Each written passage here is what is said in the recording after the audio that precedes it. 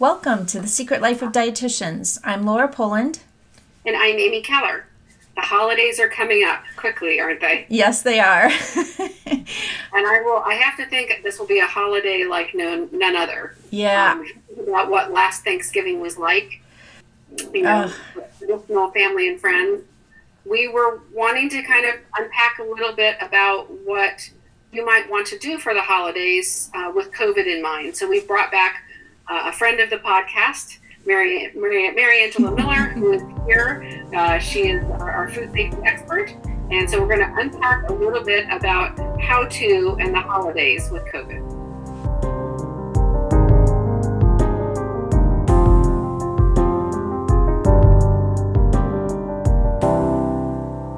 So excited to have Mary Angela Miller back with us. Just to remind all of our viewers, and for those of you who might be listening to her for the first time today, you're in for a treat. But Mary Angela spent 15 years as the Nutrition Services Director at Ohio State University Wexner Medical Center, 13 years as a healthcare administrator, and now as an adjunct professor in the College of Medicine, Health and Rehabilitation Sciences. Mary is an industry advocate and was elected as president of the National Association of Healthcare Food Service Management, the state of Ohio's Dietetic Association, and delegate to the Academy of Nutrition and Dietetics on behalf of dietitians in leadership roles. Mary is also known as MAM, the food safety dietitian, and she's a small business entrepreneur, founder of Keep Safe Food, offering consumers products to protect their plates for personal food safety. She loves food and travel adventures and has enjoyed ceviche in Peru, kebabs in Egypt, and tasted 40-year-old balsamic vinegar in an aging cellar in Tuscany. Sounds fabulous. She knows firsthand that good food is safe food and that tastes good and is good for you. So, welcome back, Mary Angela. Oh, my goodness. Laura and Amy, thank you. We miss those travel days, don't we? Yeah. I know that I do. I was hoping to see another whole part of the world this fall, and instead here we are. And I think we'll all be tiptoeing around our turkey in a month or so. Yeah, exactly. There's a little anxiety going on my part here, and I thought this would be a great topic to talk about because I'm the host of our Thanksgiving celebrations every year, and just knowing what's happened this past summer and when we've had the 4th of July barbecue and how I've tried to handle to keep people safe and apart and not spreading those COVID germs, it's sort of stressing me out to think about the holidays right now, to say the least. And they're stressful to begin with, right? Right. True.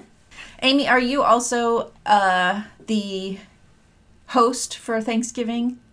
Generally, yeah. We usually have my parents who are in their 70s down, and this is a concern that we have. We'll have my husband's kids over, but then we'll have my parents down, and I'm genuinely worried about holiday celebrations this year because even though they're in good health, I'm not taking any chances, and frankly, this can happen to anybody.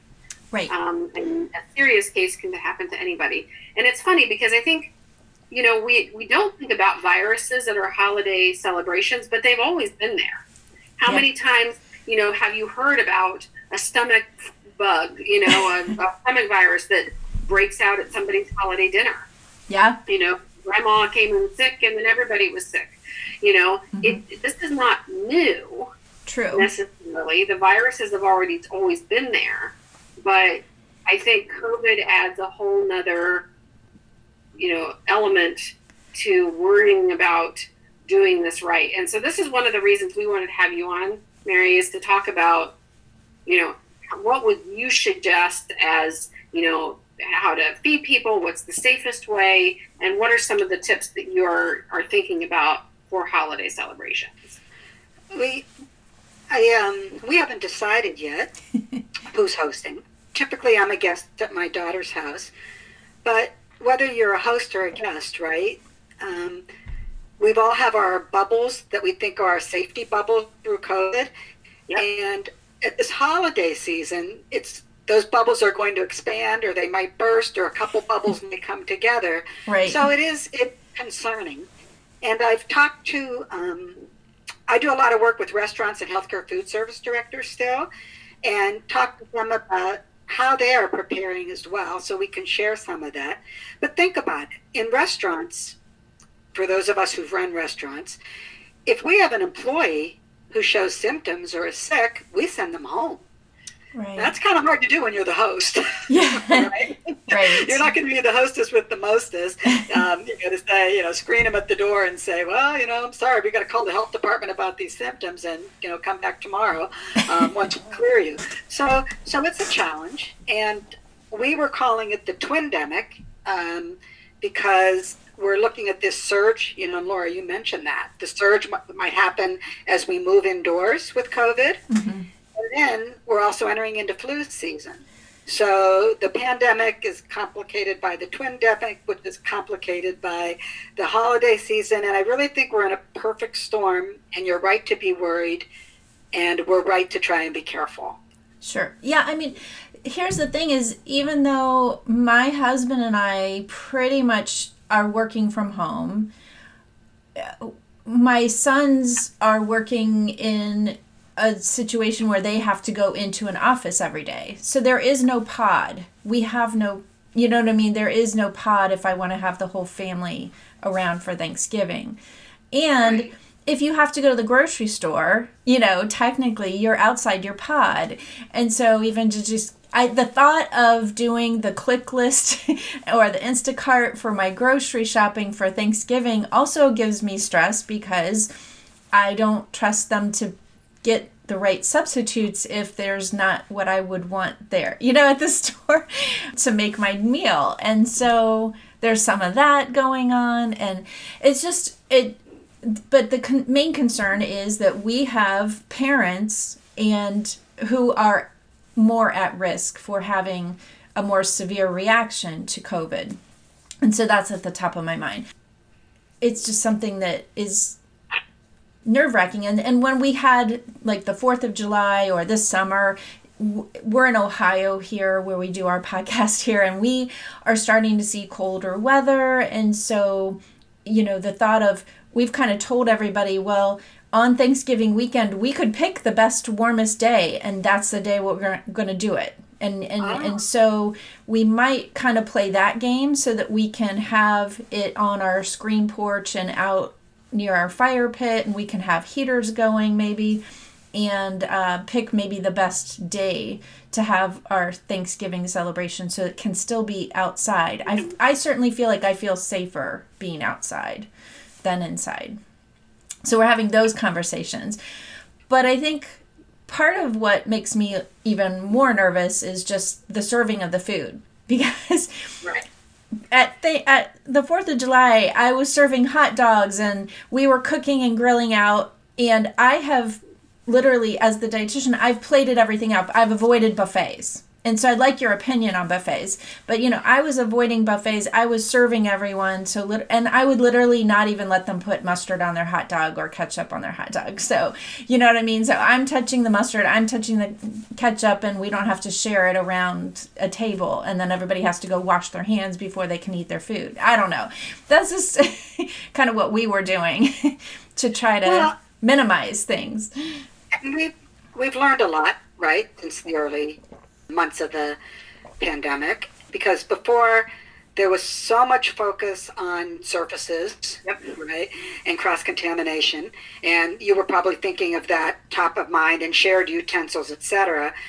But one of the things that we've learned, it doesn't necessarily put my mind at ease, but it lets me focus our efforts, is that COVID-19 is primarily spread through respiratory contamination. Uh-huh. And it's worth repeating that COVID-19 is not a foodborne illness. Right. But I always want to remind people that when we talk about foodborne illness, obviously a topic near and dear to my heart, right?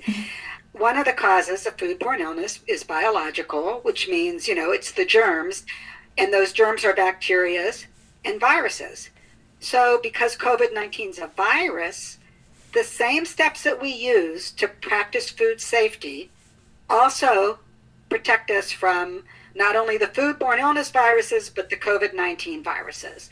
And that preventing cross-contamination, I think of it now more between people to people rather than food to cutting board or that kind of cross-contamination.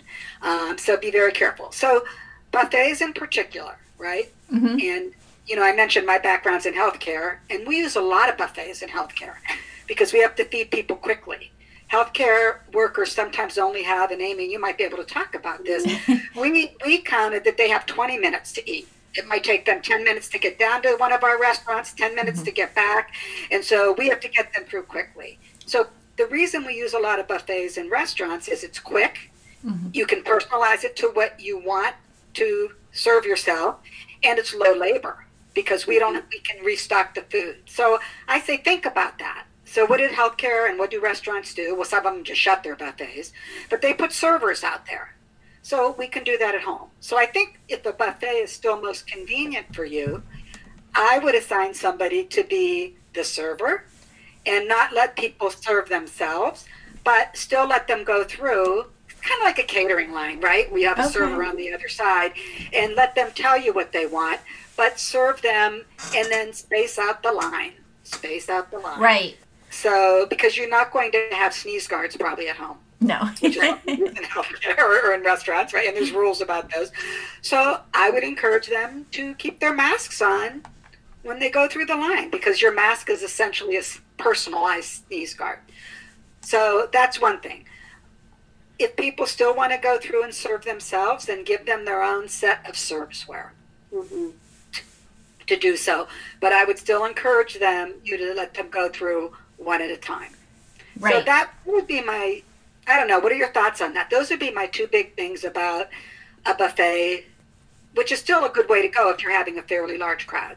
Right. I wondered about separate serviceware because, like for example, at the hospital, we have not had a salad bar now since March. They're doing prepackaged salads, and they're doing like a chef salad bar. So now the chef is behind the table serving the salad bar, basically. So we forgot when we started, but I thought about disposable tongs.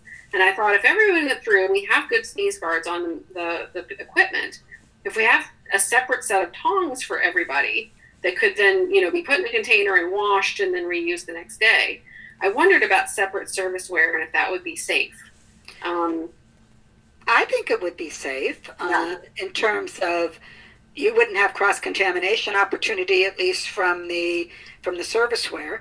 Right. And I know at home, so for my family dinners,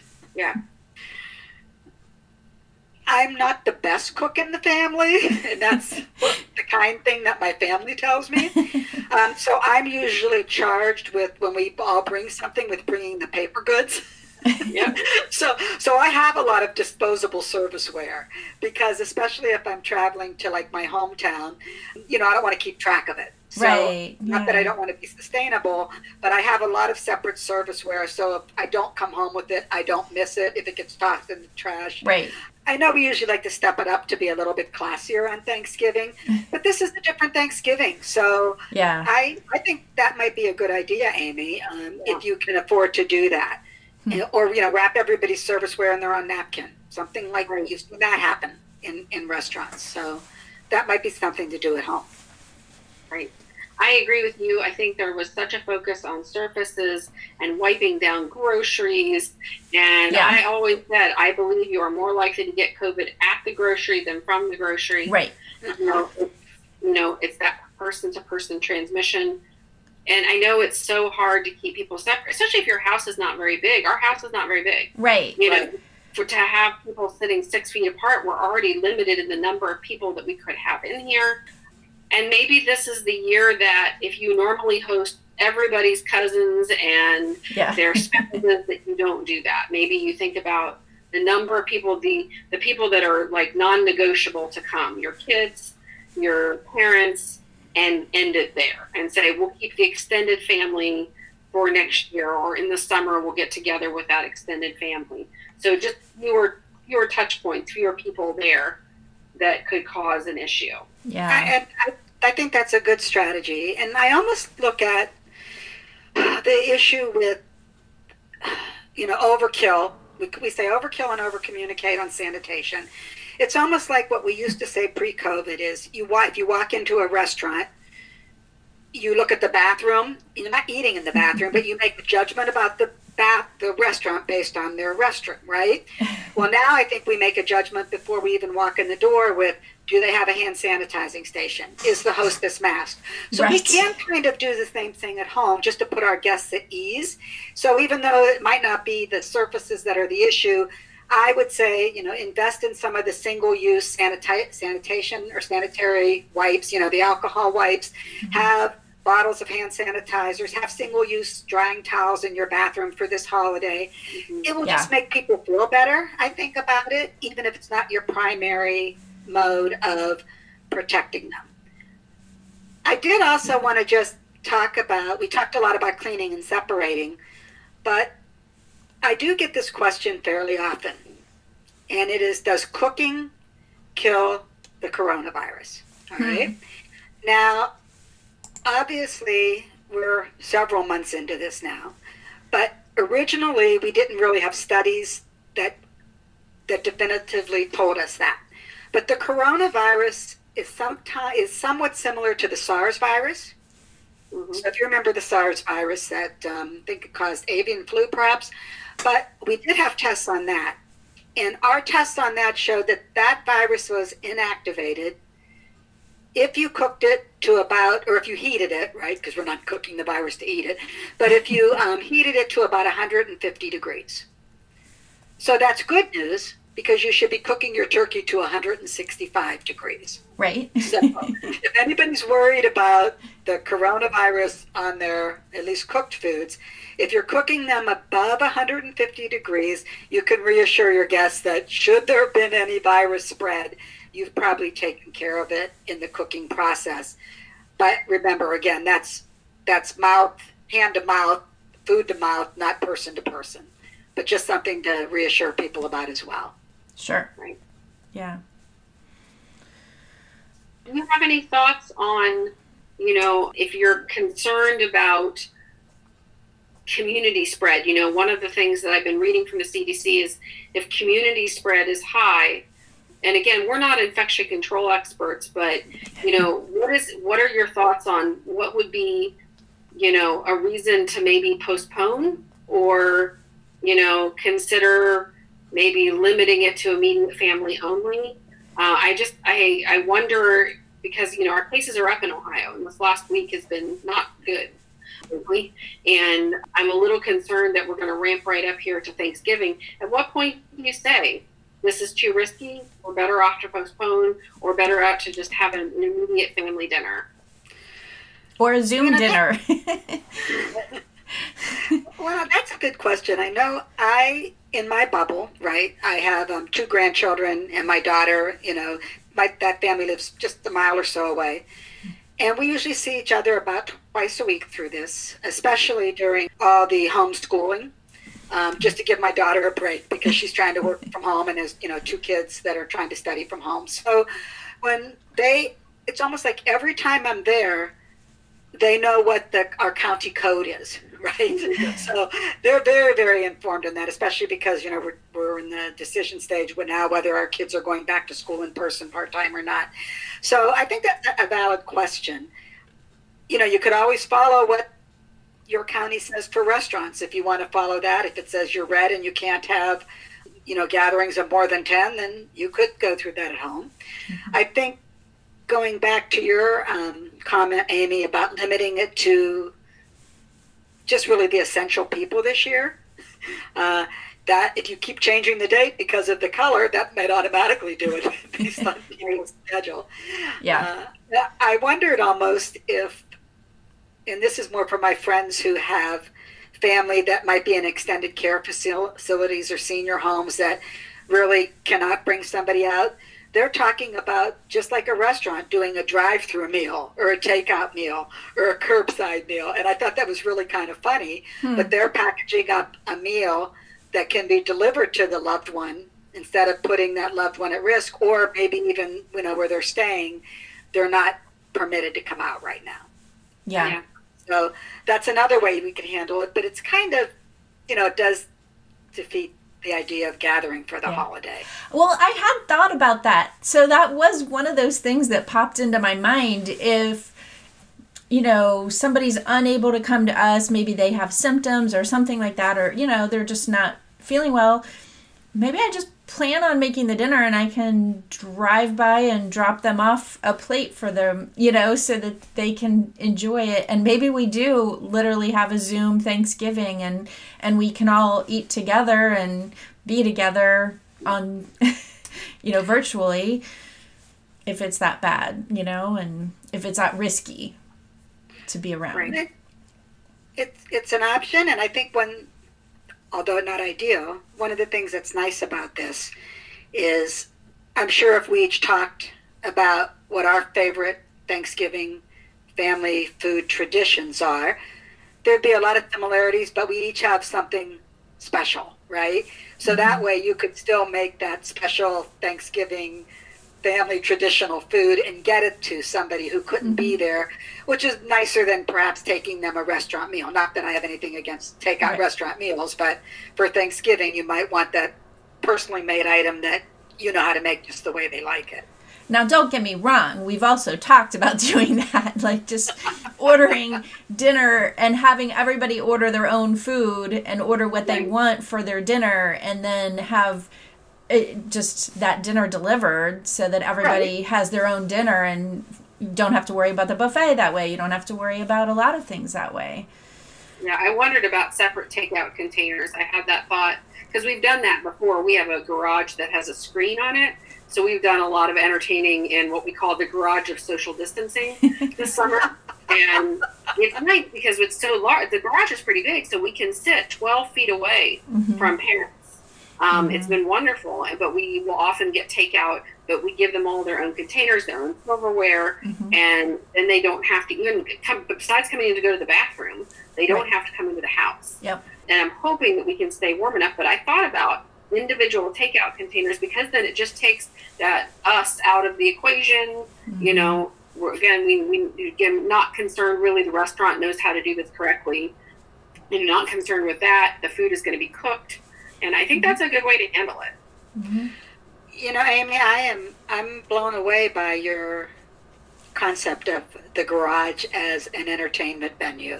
I think that is brilliant. I have to tell you, we bought a screen, like a pull-down screen for the garage last summer. This was 2 summers ago now. That was the best thing we've ever done for our house and it's been wonderful because we can just spread everybody out. It's already ventilated. We put in a ceiling fan to continue to help with ventilation, and we can open the back door so we could get a cross breeze through. And it's been great for the summer because it's a good way to escape the heat. But I'm now thinking we've got a patio heater. Let's try to make that work for Thanksgiving and Christmas if we can. I mean, obviously, if it's 10 degrees out, we're not going to do that. But if it's 45, we can pull that off. Yeah. Well, and you were wise because you have a patio heater. I would imagine it might be a challenge to get one right now. Yeah, I think it is. We got one before COVID, so we were lucky. Right. We just got a couple. We got one for one set of grandparents so that they could have one, and we got one for, I just had a birthday celebration with the other grandparent or parent for me, and and so they were ecstatic to have a heater because now they can continue to be outside and have people come over maybe every once in a while and be outside. And we'll just have everybody bring their heaters with them for Thanksgiving is what we're thinking. Great idea. Yeah. Well, and, the one thing you mentioned was, Laura, you have kids coming home from school, right? Or we have seniors. I'm one of the seniors now, right, that comes home with high-risk guests. So I think about that. And I don't know if it would be too prescriptive or not, but if you do have the room, you might consider assigning tables. We do that, yeah. You don't put the little kids with the drippy noses by the grandparent who maybe didn't get the flu shot yet. I know one of my sisters who needs the plus 65 flu shot couldn't get it yet because they were out of it where she lives. So you might almost think of like a wedding where you assign seats and tables. Yeah. But you have to gauge your family, but I look at those kind of separations as it just might be wise to do, and assign people based on their risks, if that wouldn't make them feel bad. Yeah, we're completely lucky that way, and we actually do that. So Amy's got her garage, and I've got a screened-in 3-season room. So we just are not putting the plexiglass up this year. We're leaving it open to the air, and we've got a heater. And then, we've got a fire pit too. So we could easily put tables out by the fire pit, tables in the screen porch with the heaters. So we're hoping that, like you said, I don't think it'll work in 10-degree weather, but it would be fine if it was 40 and 50 degrees outside. All right. I heard you say something, and I'm going to ask you to back up a minute. Uh-oh. Where is the plexiglass? I didn't know anybody had plexiglass in their home, so I did not suggest that as an alternative, because of course in restaurants we have just, plexiglass our entire bars and service areas. We could put our plexiglass up inside, but we're trying to keep airflow going. But yeah, I know our house, we moved into this house and it already had the screen porch with the plexiglass, and it's kind of hilarious. It's something that you have, you use screws and you unscrew it every year and open it up for the summer, and then you close it back up for the winter, for the fall and the spring. The winter is too cold out there, but even with the plexiglass up, but that prevents the airflow, so of course we wanted to keep it down. That's what I was talking about with the plexiglass. But yeah, it's been there since we moved in. And okay, I thought maybe you had divided up your screened-in porch. Oh no, yeah. Plexiglass section. Okay, I'm not sure, and I was going to be very, very impressed. No, I'm very about you, but very, very impressed. I'm sure my family thinks I'm a little over the top with all of this, but I'm not that far over the top. Yeah, I hadn't thought of that. We could use the plexiglass inside somehow if I could stand it up and divide up. Then we need visuals, both of the garage outdoor Thanksgiving and the plexiglass 3-season porch Thanksgiving. And we can put this out there as case studies for how to tiptoe around your turkey safely on Thanksgiving Day. I'll do that. I'll go take a picture of my back porch and I'll put it with the podcast so everybody can see what it looks like. There's one other point on food safety and Thanksgiving that I just want to be sure to mention, because one of my concerns always is about, the food at room temperature, because we like to graze all afternoon, or we always tend to have our Thanksgiving meal early and then have the later meal where we pull it out and make the turkey sandwiches. But so do chill your food within 2 hours. But as far as COVID-19 goes, chilling and freezing does not kill the virus. So all of this, think of all the vaccine trials and tests that are going on right now. The way they preserve the virus through testing is in temperature-controlled chillers. So I always encourage people to not count on chilling or freezing to help to kill any virus, let alone COVID-19, because it will preserve it, not kill it. So if you reheat that food later, whether it's COVID or whether it's another virus, please reheat it to 165 degrees. No matter what, if you're reheating, it should go to 165. And of course, you have a food thermometer, right? So that's something that would be a good idea if you've not been a food thermometer person. Yeah. Get one. Yep. Get one. Get a good one. Check me out at Keep Safe Food. I will tell you, if you don't have a thermometer that's handy and easy to use, you're much less likely to use it. Right. Yeah. I love mine because it's a bright color and it sticks on the side of the fridge, and I never even have to look in a drawer. I can do it, check it, because you should check your microwave, your reheated microwave food, and I have no excuses because it's right there. Right. Mm-hmm. It's the most useful thing. My husband said it's changed his cooking life. He used to sort of have to cut the burgers open to see if they were done, or the chicken. Things were always overcooked. And he said it's just been an absolute life changer, not for undercooking for him, but because he is overcooking things. Uh-huh. And we forget about that, right? That it's easy to overcook food, and so you can kind of check it to see when it's approaching the Right. temperature that you need it to be, and take it off just at the right time. Yeah. Another reason a good thermometer is important too is that it reads quickly. Yeah. Because if it takes 30 seconds for it to get to the right temperature, nobody waits that long. I think the one that I use has like a 4-second read. And once you do that, you will never go back to a cheap or a slow thermometer again. Yes, I agree. Yeah. I agree. The other thing that I think about is duration of the event. You Yes. had mentioned grazing all afternoon, and I thought maybe people don't need to be there that long. Yeah. And I'm wondering if that would help cut down on some issues. If you're planning to eat at 2 o'clock, the meal's from 2 to 3, and then we kind of encourage people to get on their way. Or we'll move the event outdoors for just social time by the fire pit if you're at Laura's. Right. I'm just thinking that if you have people at your house 5, 6, 7 hours, Right. there's so much chance Right. that either you're just going to get lax with your social distancing because you want to sit down and talk to somebody that you haven't maybe seen all year, Right. or there's just the longer you're in an environment, the more opportunity COVID has to spread, even if people are masked. Right. So I think that's a really good thought. And I go back to in my early days, I ran a weight management clinic. And we talked about controlling the environment to help you manage your eating. And I think you could thoughtfully do that in terms of how if you didn't have the appetizers out for that long, you know what I mean? Or put them out in between, or, when you serve beverages and what kind of beverages and how many bottles of wine you have on hand. Those could kind of actually lend themselves to helping you stage the party with more of a beginning and an end. The other thing I was thinking about, because we usually start with the whole buffet of appetizers, spread those out and use things like disposable toothpicks and those little disposable forks so that people can just serve themselves that way without a lot of, using, just like when you're talking about your entrees and your sides with your appetizers as well. So, Right. Yeah.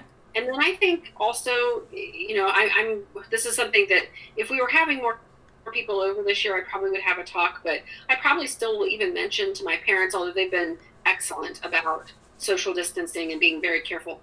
But I don't think it's out of line, Laura, maybe with your boys, to say, hey, please be careful the 7 days prior to Thanksgiving. Don't go out and take unnecessary risks.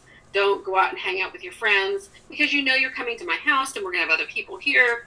Right. And I don't want to be, even though you and Tim are home all the time, they're not, like you said. But maybe it would be okay to say to prospective guests, hey, really appreciate you being as careful as possible. Right. And again, if you feel even questionable the day of, if you even feel overly tired, it may not be a good idea to come. That's a great reminder. Just how are people feeling, and then also just the week or two before being hyper vigilant about their safety and their hand washing and their what they're exposing themselves to, and to think about it.